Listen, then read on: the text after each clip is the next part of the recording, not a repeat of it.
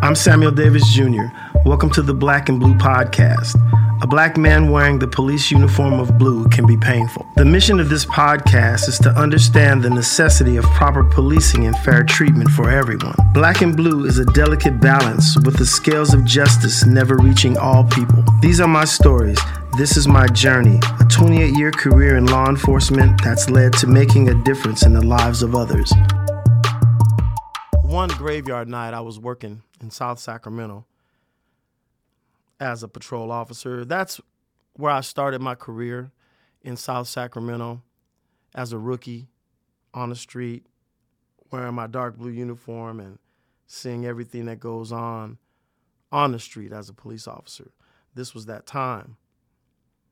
I think it was a time of being even more fearless than I really am, to be honest with you. Meaning, just you're dealing with a plethora of police calls, and there's certain ways that you have to work yourself to get these things correct, to be able to have the right answer, to be able to and I think experience has everything to do with what I'm talking about.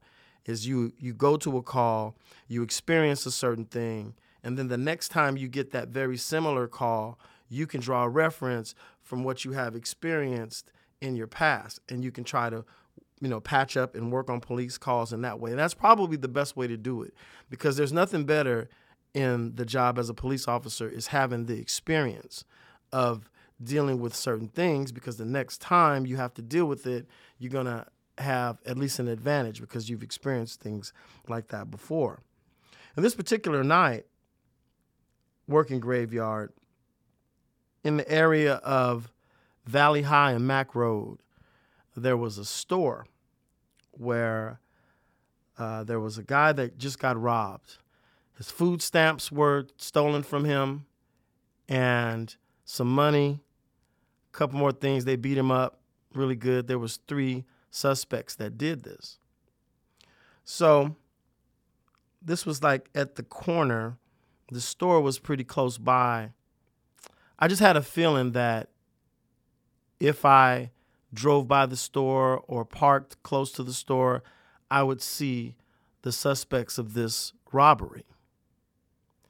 And it's, again, one of those things that you learn with experience.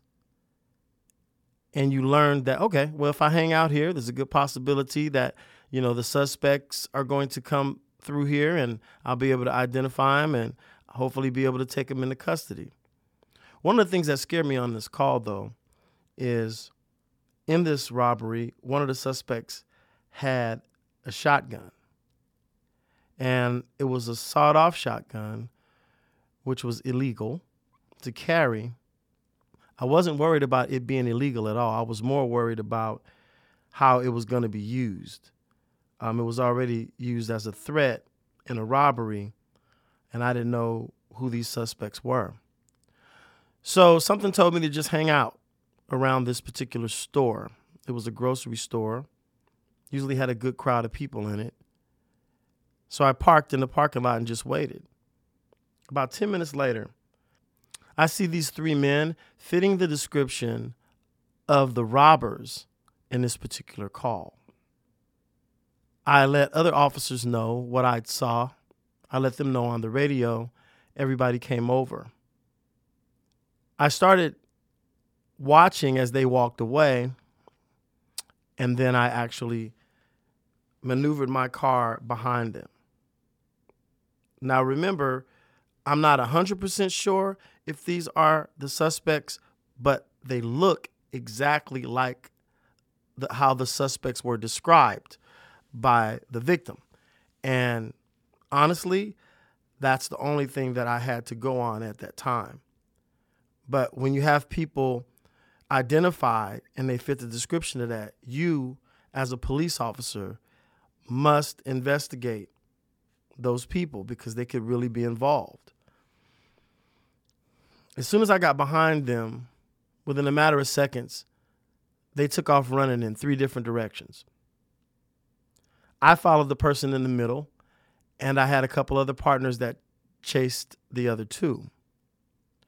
So I'm running, And at this point in time in my life, I'm in pretty good shape. It's 1991, and I could run during that time. And I'm chasing this person.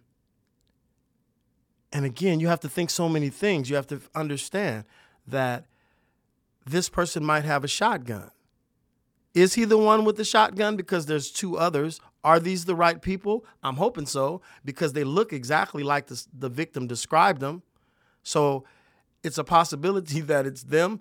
I'm thinking it's a really good possibility. So I continued to give chase.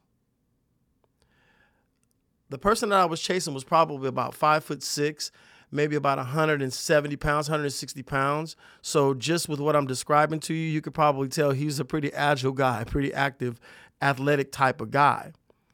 I'm kind of a bigger guy, as I weigh over 200, and it really didn't matter during that time because I was going to chase him no matter how far he ran until this happened.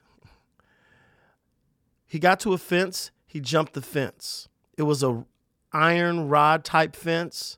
It was pretty durable, you could tell. But as soon as he jumped the fence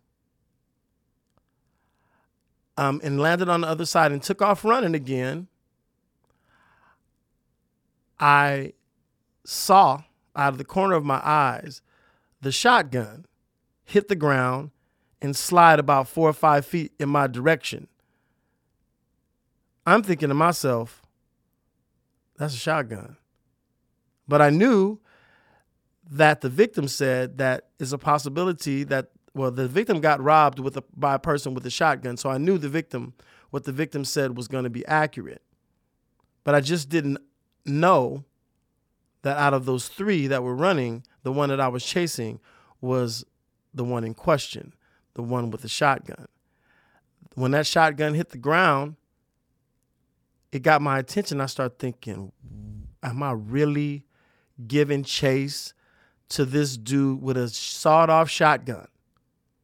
He can't turn around and get it because I'm chasing him, so that's one positive thing. There was another officer behind me, so I got on my radio and told that officer to make sure that they stand by that sawed-off shotgun and don't move it. So I continued. Jumped the fence. I was only feet behind this suspect. Got to an area where I kind of felt he'd have to be in this particular area because I didn't see him anymore. And that's what happens a lot of times. Suspects will duck down and hide so they won't be seen by the police. So in some nearby bushes, myself and my partner pulled him out. So basically, we pulled him out by giving him verbal commands, and he followed those, and we walked him back towards us, and we handcuffed him and took him into custody. This job can be crazy dangerous at times. I'm sitting here doing my job, chasing this suspect, and in my mind, not necessarily understanding that this is a guy that could stop, turn around, and fire and kill me. Those thoughts didn't come until later, but they definitely came. And for those who don't understand the dangers of this job, I'm telling you, it can be quite extraordinary sometimes to have to do these things. And I'm lucky enough that I was able to do it. Again, I try to handle everything with positivity and a lot of love. And of course, this particular person, I don't have a problem with this person. This person's a criminal, and that's just what it is. You rob somebody, and so whatever comes from that, then that's what you have to deal with. But I always know that there's a deeper issue. I get that. But on its face, on the surface, that's what we had that night. And police officers never understand. They will never know the danger of a person that they're dealing with until that call is over. And I was happy that that call was over, and it made me understand something. It made me understand that people do carry weapons, and some do not like the police. And you put yourself in harm's way because that's what the job has you doing.